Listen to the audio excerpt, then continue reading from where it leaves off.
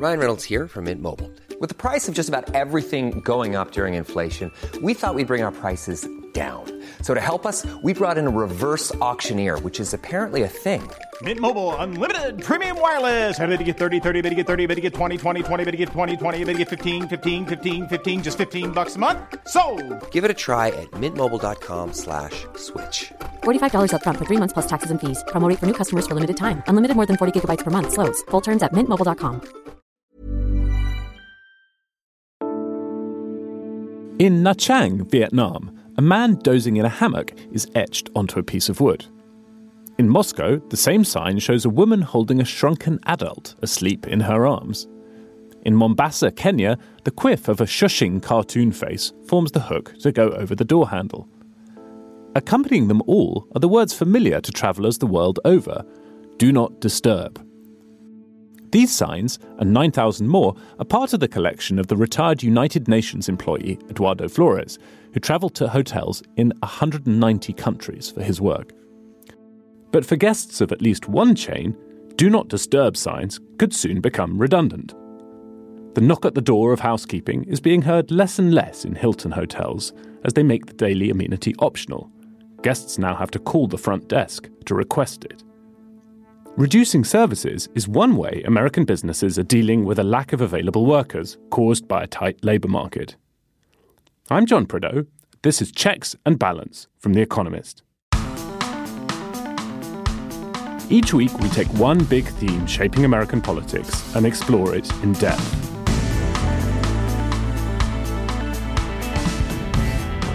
Today, will the employment boom reshape the relationship between American workers and companies?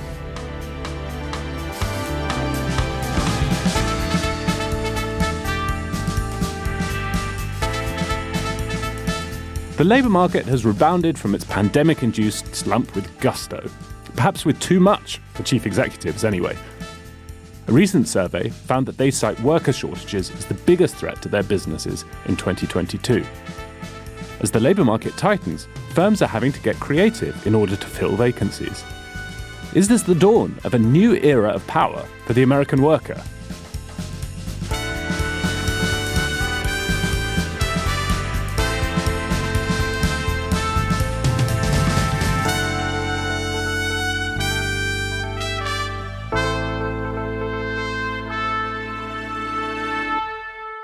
With me, as ever, to make sense of all of this are Charlotte Howard, The Economist's New York bureau chief, and John Fasman, the US digital editor.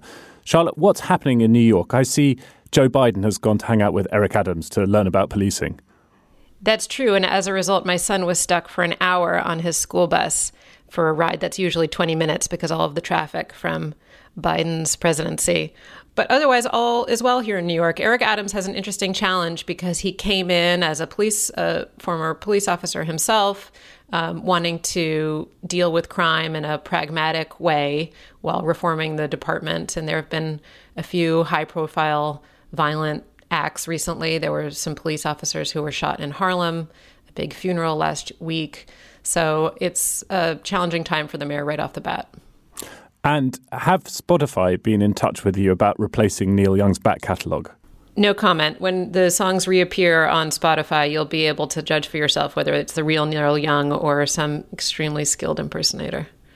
John, how are things in your bit of New York State? I'm very excited that you're coming to London next week. I can't wait to have dinner at Prideaux Towers. I am indecently excited. So after this podcast is over, I'm going to pack up, head to the airport, and I will be in London tomorrow morning, I hope. It's going to be like when the Beatles first went to America in 1964, only in reverse. You're going to be mobbed by hordes of now I'm anxious. Screaming listeners when you land at Heathrow.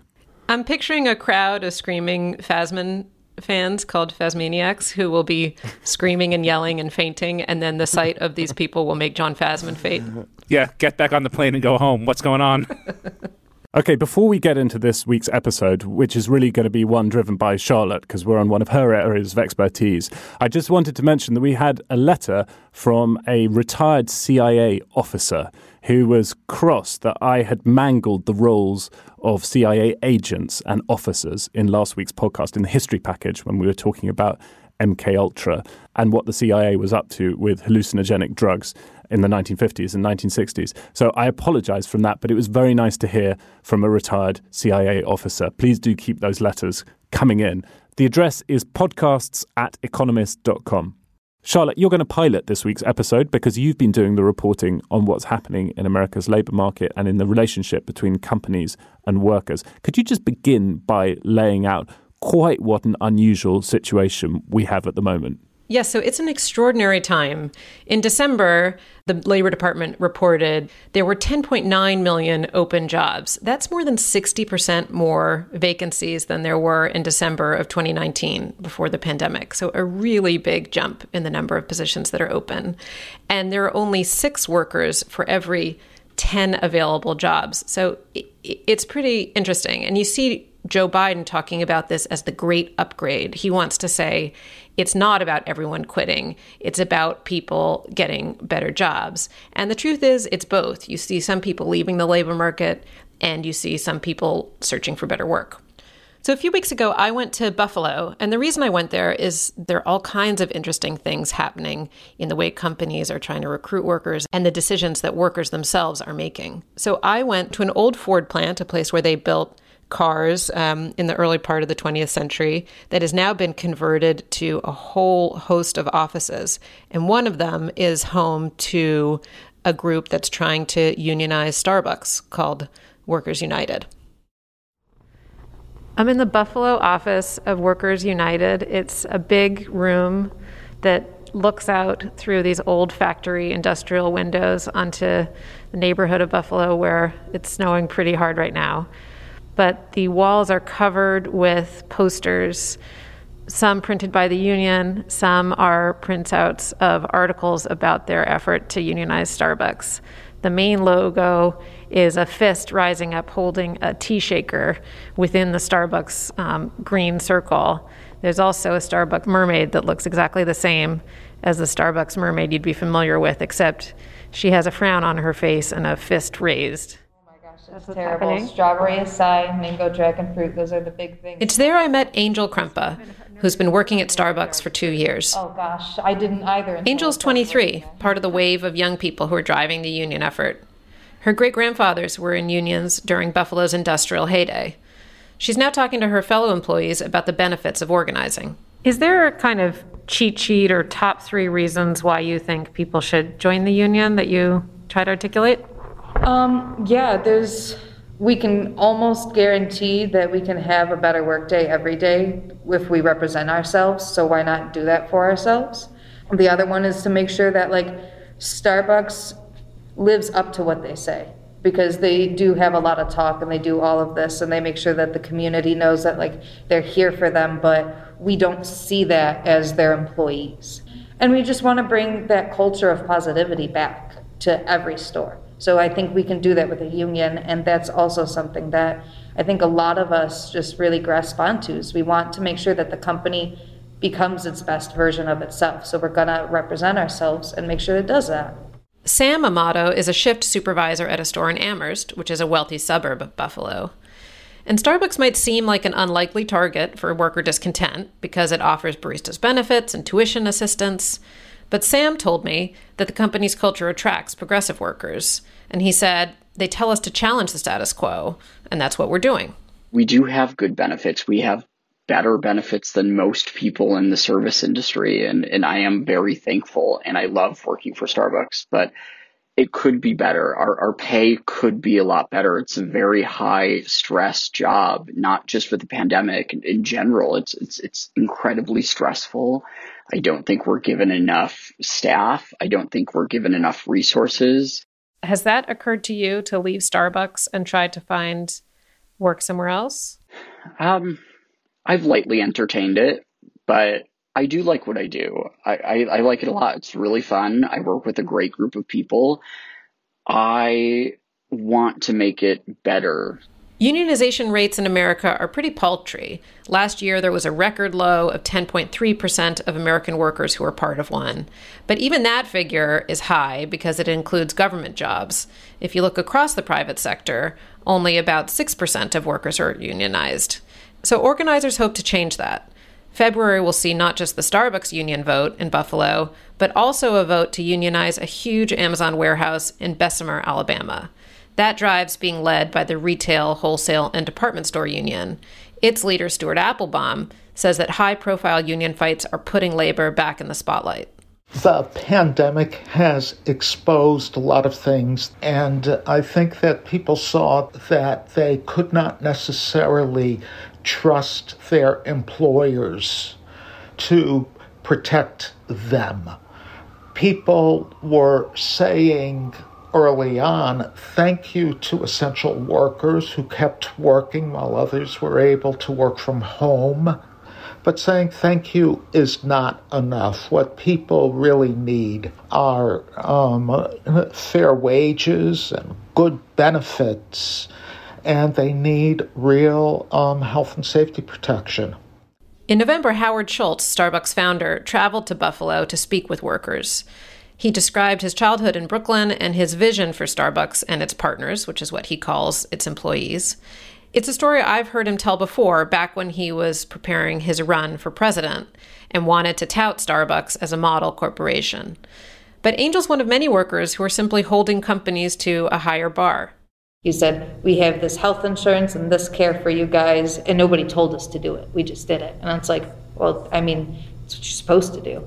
You know, you don't have a child and blame them for, you know, the roof over their head and everything like that. That's not what you do. And that's the tone that he was kind of like talking in, almost like we were ungrateful children.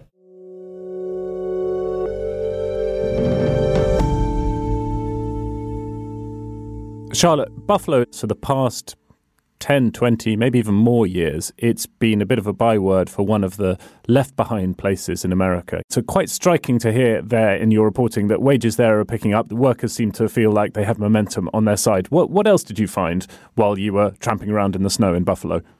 One of the interesting things happening in Buffalo right now is that you have a group of employers who are really focused on trying to meet their needs for skilled workers, in part through recruiting people who already have the skills, but also by training people who are in the city and who are able, who are competent, but just don't have the specific skills that a company needs at that moment.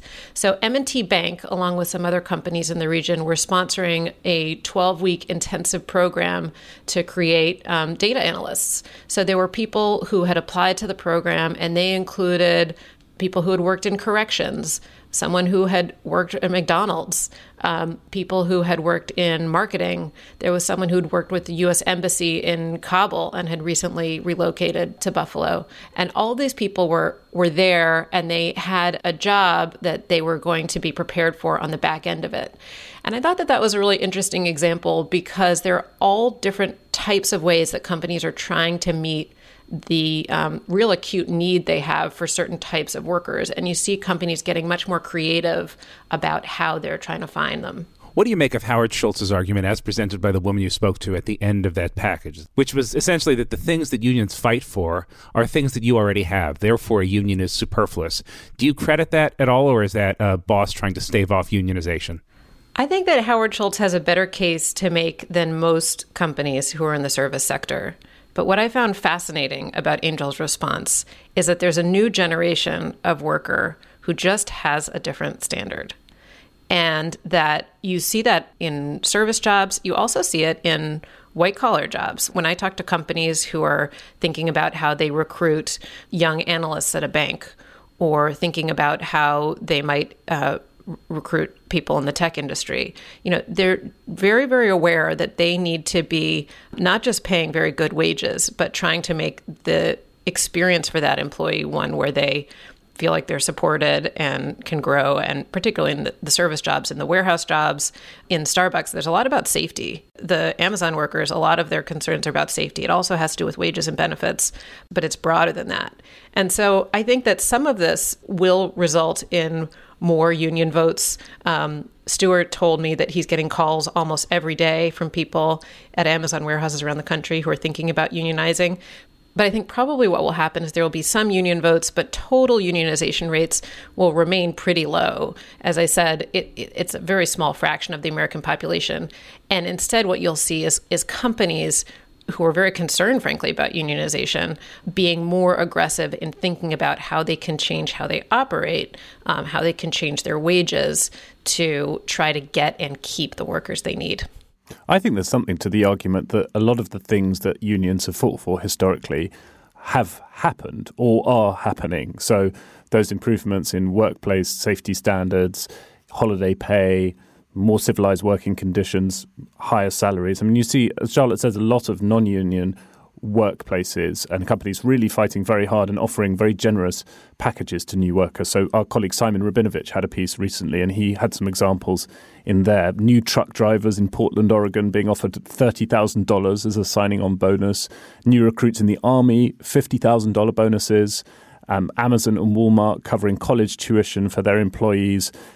The minimum wage at Amazon these days is, a long, long way above the federal minimum wage, which is paltry, but it's pushing $20 these days, isn't it, Charlotte? So clearly, it seems to me that there's a virtuous circle here, that companies like Amazon that are not keen to have unionized workforces, as Charlotte says, are doing their best to avoid that by being pretty generous to their workers.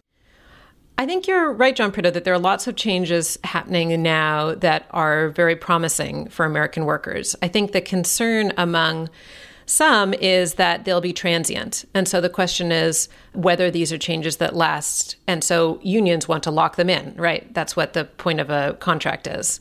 A signing bonus is a signing bonus, and then that's it. And so there are some changes that will be more permanent, some changes that will be more transient. And I think that's part of what makes this a really interesting time, because you see this enormous amount of experimentation and enormous amount of change in how companies are thinking about their workforce. And the question is, what lasts? Okay. In a moment, we'll go back to a time of huge change in the relationship between American employers and their employees. But first, to read everything The Economist does, you need to be a subscriber. If you sign up, you'll get exclusive access to the US newsletter, emailed directly to you every Friday. You'll also be able to read Charlotte's excellent piece about the labour market and play with our French election model, which our colleague Elliot built this week and gives Emmanuel Macron a higher chance of victory than I think most French pundits expect. That's a really interesting piece of work, well worth playing around with. Charlotte and John, what else did you particularly like in this week's newspaper? I liked Matt Steinglass's piece on how people in the Baltic states are looking at what's happening in Ukraine with some trepidation. I think that our Russia coverage continues to be excellent. It's being examined, obviously, by our colleagues who are experts on Moscow and foreign relations, but it also is being looked at by my colleague Vijay Vaidhiswaran, who's writing about the effect on energy markets. It's just really comprehensive and good. I'd second that. I also learned a new word reading our Russia coverage this week, Rasputitsa. It's the term in Russian, I believe, for the moment when the snow melts and it becomes impossible to take heavy artillery across muddy fields in Eastern Europe. So if Vladimir Putin is going to invade Ukraine, and let's all hope he doesn't, if it were to be a large-scale invasion involving artillery and tanks and that sort of thing, it would have to happen before the Rasputitsa comes and it just becomes too muddy.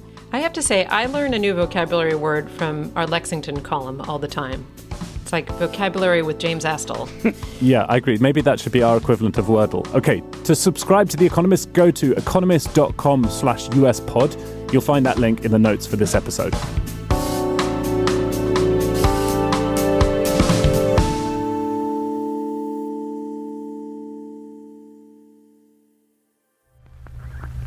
Today I sent a message to the Congress pointing out the overwhelming urgency of the serious domestic economic crisis in which we are threatened. It was a time of crisis, and the president was anxious about inflation and a labour shortage. If the vicious spiral of inflation ever gets underway, the whole economic system will stagger. Prices and wages will go up so rapidly that the entire production program will be in danger. In September 1942, with millions of men fighting the Second World War, Franklin Delano Roosevelt worried that a scarcity of workers at home would send wages soaring.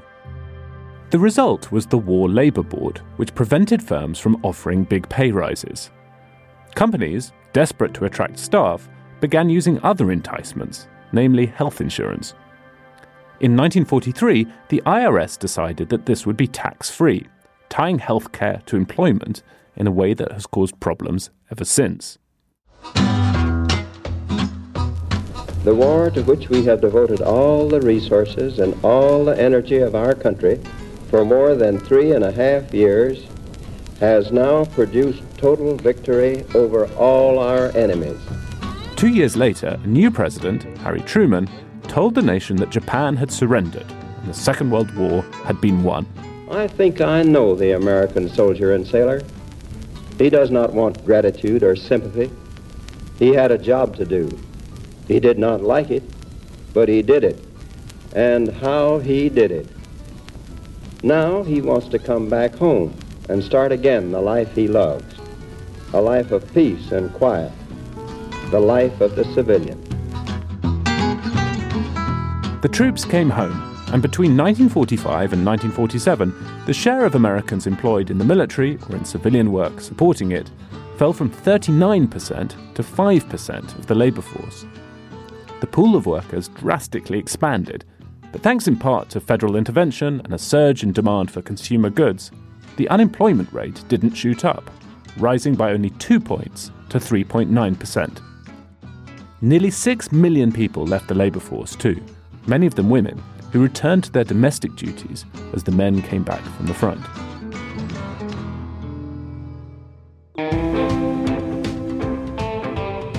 America's period of post-war prosperity had begun, and with it started a new era for the American worker. White-collar jobs became more common as companies grew and technological improvements helped boost productivity in factories.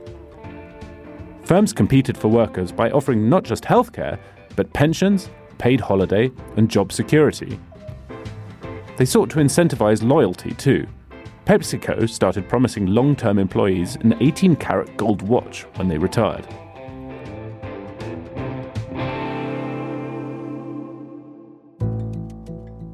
At the start of the COVID-19 pandemic, politicians like Donald Trump and Andrew Cuomo would compare the fight against the virus to the fight against fascism 80 years ago.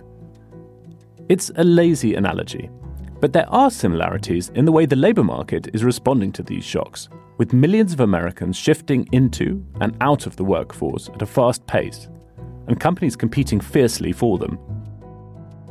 The war and its aftermath changed American work in ways that would last for decades. What's happening now is not on the same scale, but a significant change is underway, one which has the potential to reshape the bargain between company and employee.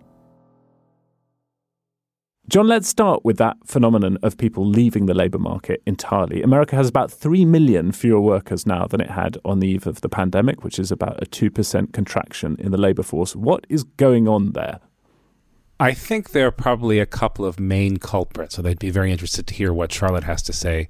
One, it seems to me that older workers may have left during COVID and are not coming back. They retired early. They may be self-employed, but they left the regular workforce that they had been in for the past 30 or 40 years. The other culprit, it seems to me, is low immigration rates. They plummeted under Donald Trump during COVID. They have not picked back up yet. So that pool of labor that employers had counted on to keep at a sort of fairly constant depth, it's just not at that depth anymore. It's shallower because there are fewer people entering and more people leaving. That's right. There are figures on this. The St. Louis Fed analyzed the data and saw that there were more than 2.4 million baby boomers who took an early retirement by their estimate. And then the levels of immigration as of July of 2021, the year to July 2021, which is the most recent time there were figures available, were about a sixth of the level of 2016. That's a dramatic fall. So those are two big things. But I also think it's worth thinking about some bigger trends that suggest that even though the labor market will loosen somewhat, which it will as the pandemic eases, that there are other things underway that will mean that it doesn't loosen entirely. So if you think about the past few decades, American companies really benefited from a few big trends. One was women entering the workforce. Another was offshoring. You had globalization that enabled companies to find cheap labor overseas if they couldn't find it at home. And those trends have mostly matured. If you were to look 10 or 20 years into the future, the history package mentioned health insurance as a thing that companies just did to attract workers that stuck. What trends now do you think will stick? What are the big structural changes that we're seeing the start of now that you expect to persist? Companies are responding in a few different ways. The most obvious one, of course, is to raise pay. And so you see that with big increases in bonuses. You've also seen a big jump among wages on the lower end of the income distribution. So salaries are rising more quickly for low-wage workers than for the broader population. But interestingly, these wages aren't rising yet fast enough to overcome the big jump in inflation. So last year, the only sector where you saw wages rising more quickly than inflation was in the leisure and hospitality industry, where there's been a real shortage of workers. So I think there's more pressure on companies this year to continue raising those wages higher. And when you think about changes that might be more lasting, companies are more interested in taking workers who don't have 4-year college degrees. It just seems less important than it did to many companies. They're not that fixated on it. And there's an increasing understanding that having all your training lumped at the beginning of your career isn't that sensible when you could have training sprinkled throughout it, when the economy is changing so quickly, when the skills that workers need are changing so quickly. Okay, we'll be back in a moment to ask whether robots are going to make up for the shortfall in the labour market.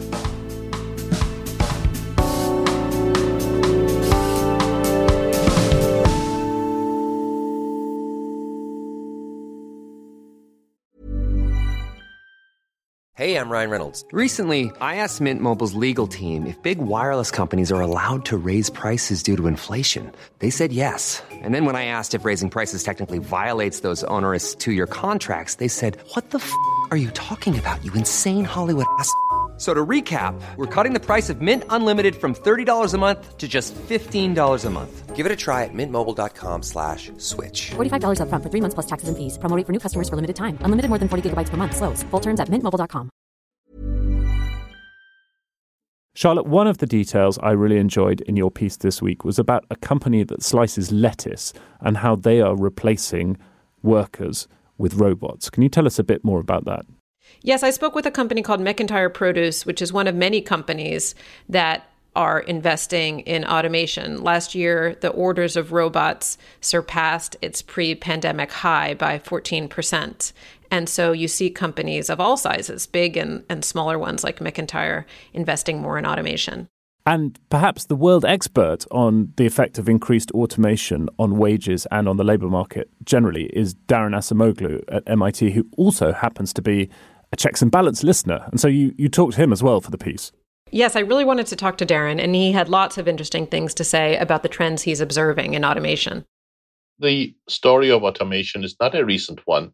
Automation has been part of the industrial fabric of the U.S. economy since the early 19th century, and it's been important throughout the 20th. But I think there has been an acceleration with office software and robots, and recent digital technologies, AI included, are a further stage in that acceleration. And the pandemic has really given it a further push.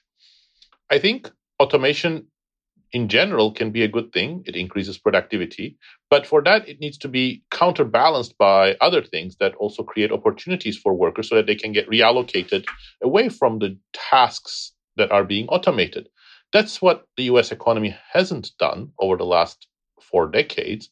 And as a result, automation has had a pretty heavy toll on certain demographic groups. So let's unpack that a bit, because there's a growing body of research that shows that automation can boost total employment, right? So is that not a good thing? Tell me about how this can be more negative.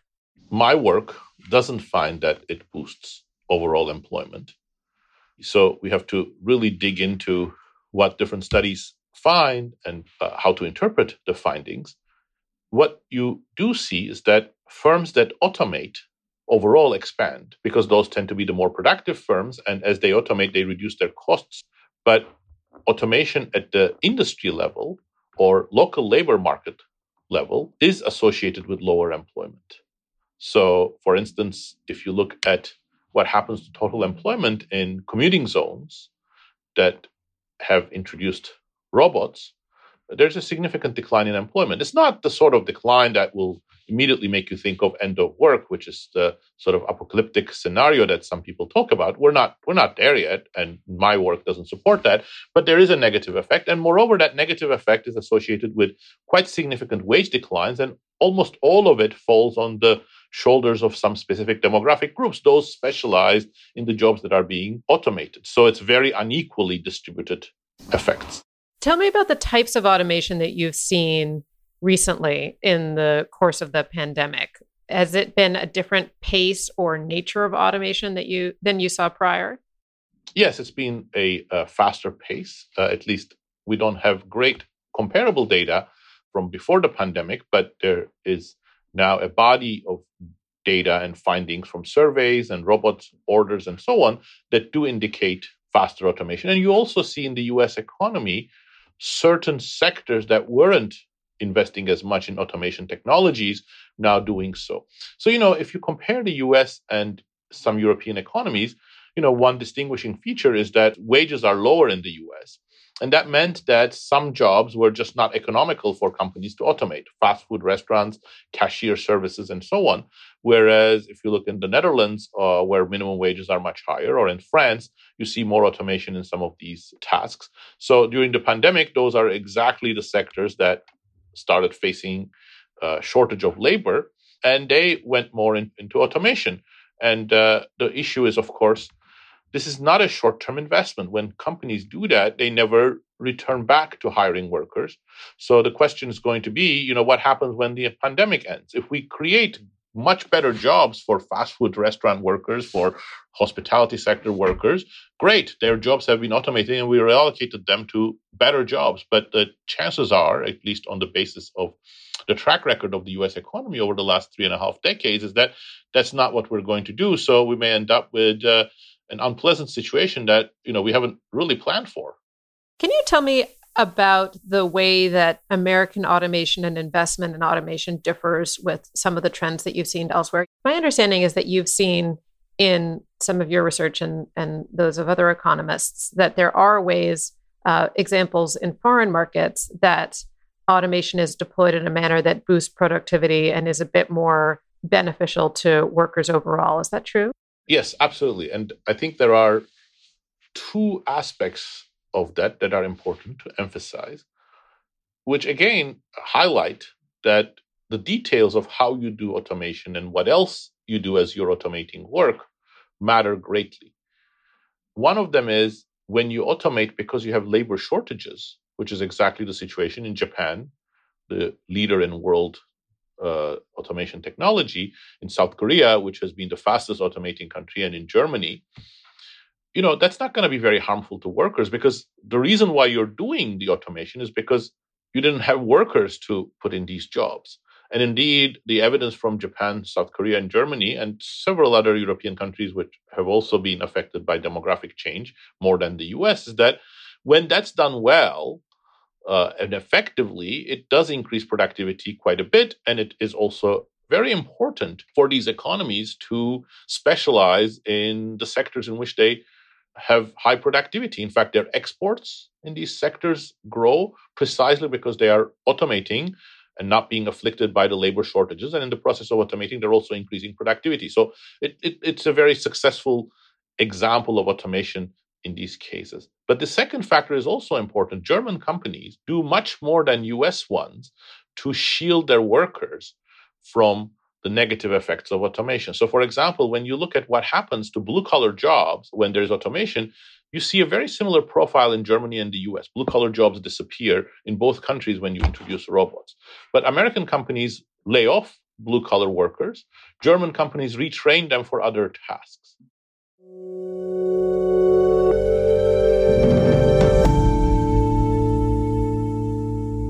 Well, our plan for productivity boost at The Economist is to automate the podcast hosting function and just let the listeners take over. That was very interesting, Charlotte. Great to hear from Darren. Where is automation being deployed most? Which areas of the labour market? Where's it really showing up?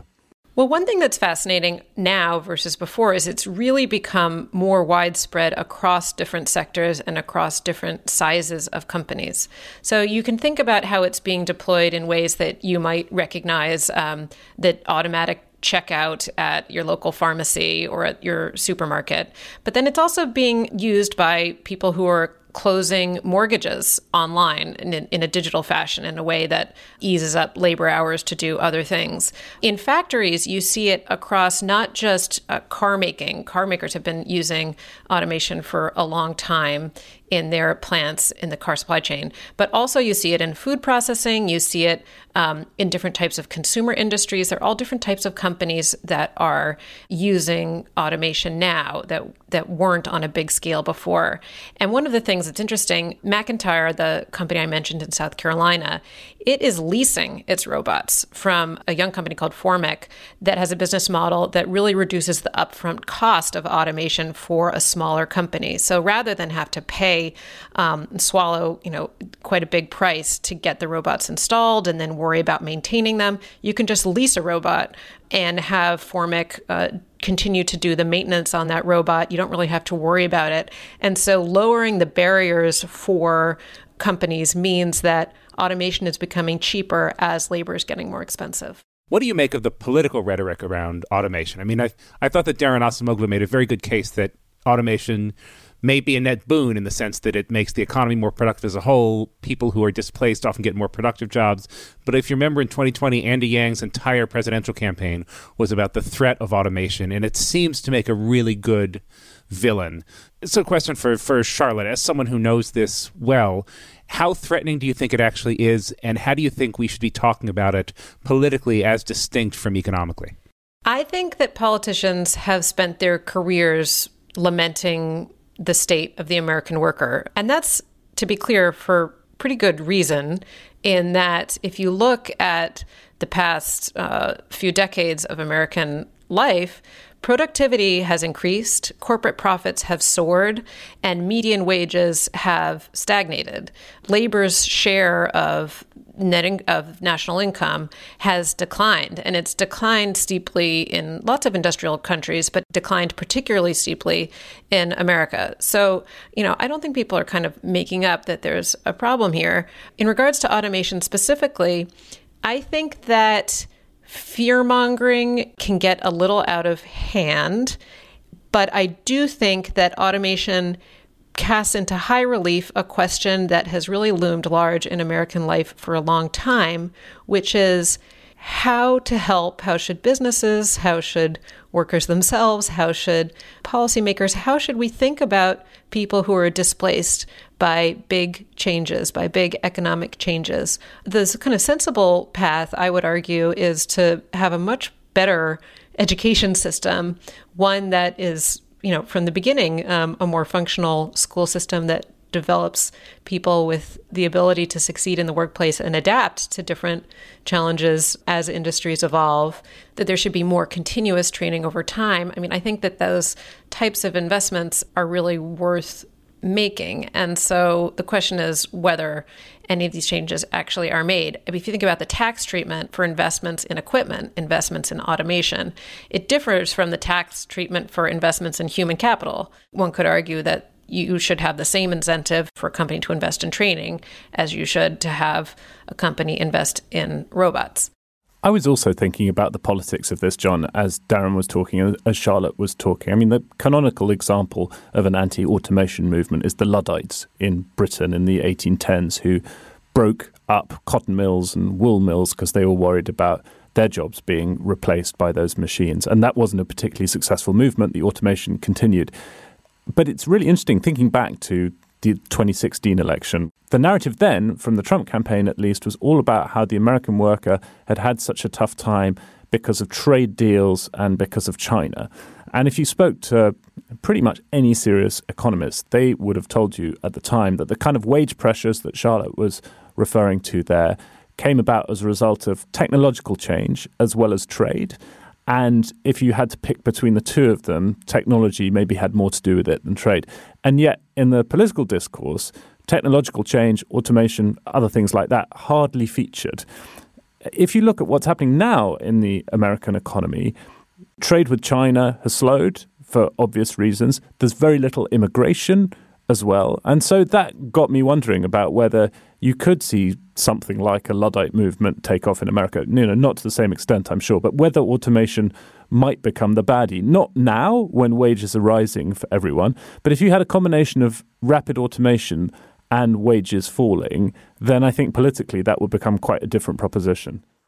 Yeah, it's interesting. If you look at how companies, just anecdotally, the companies that I spoke with, some of the changes that they're making. So McIntyre, which is this produce company that sells veggies to fast food restaurants, they want to have more automation and then hire skilled jobs for the people who remain. DCL is a logistics company that I spoke with that is also investing more heavily in automation. The two changes that it made were investing in automation and moving from temporary staff to full-time staff because those full-time workers were more productive. So the dream of automation is that you have two things happening at the same time, that you have automation that boosts productivity and the jobs that remain are better. And the question is, can you get the people whose jobs were automated into those better jobs, to put it in hugely simplified terms. And so that's, I think, a really big question coming out of this acute labor shortage, but also a big question for the next decade. Well, one thing, Charlotte, that I imagine you would like to have automated is the quiz.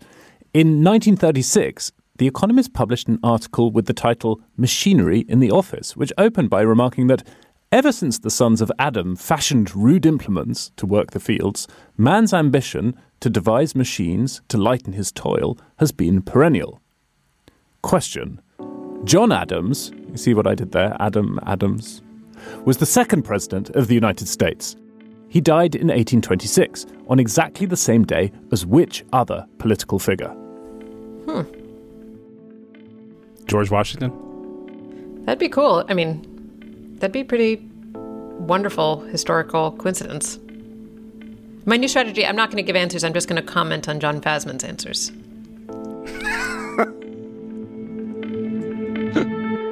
The answer is not George Washington. It's in fact Thomas Jefferson.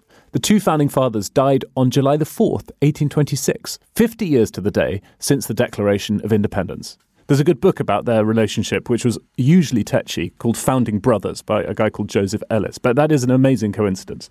Question 2. Born on the 4th of July is a 1989 Oscar-winning film starring Tom Cruise, directed by Oliver Stone. Stone's directed a trilogy of films based on American presidents. Which three? Nixon.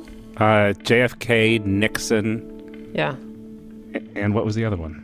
Maybe, did he do a Clinton film? Maybe. He was always a terrible director and filmmaker, but his oeuvre got really raggedy late in his career. I don't know, Clinton, George W. Bush? It was George W. Bush. Okay. Yeah. Charlotte, you got 2 out of 3. John, you got 3 out of 3, which makes you, by a whisker, this week's winner. I will say that the conditions of the interview with Darren Acemoglu was that he said he would not participate in the quiz.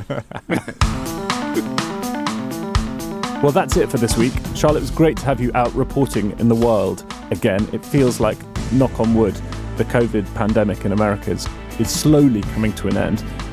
See you next week. See you next week. Thank you. And John, I'll see you next week in person. I can't wait. I will see you in London very soon. Thank you to our producer, Harriet Noble, and our sound engineer, Nicolas Rofast. If you like the podcast, then please let people know and leave us a rating and a review. You can get in touch with us via email, particularly if you happen to be a retired CIA officer. The address is podcasts@economist.com. In the meantime, thanks very much for listening. Stay safe and stay sane. We'll have more checks and balance next week.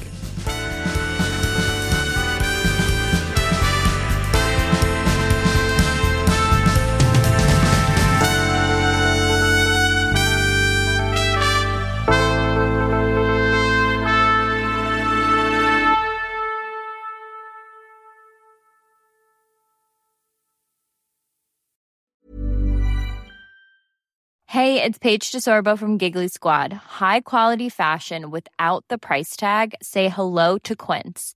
I'm snagging high-end essentials like cozy cashmere sweaters, sleek leather jackets, fine jewelry, and so much more. With Quince being 50 to 80% less than similar brands. And they partner with factories that prioritize safe, ethical, and responsible manufacturing. I love that. Luxury quality within reach. Go to quince.com/style to get free shipping and 365-day returns on your next order. Quince.com/style.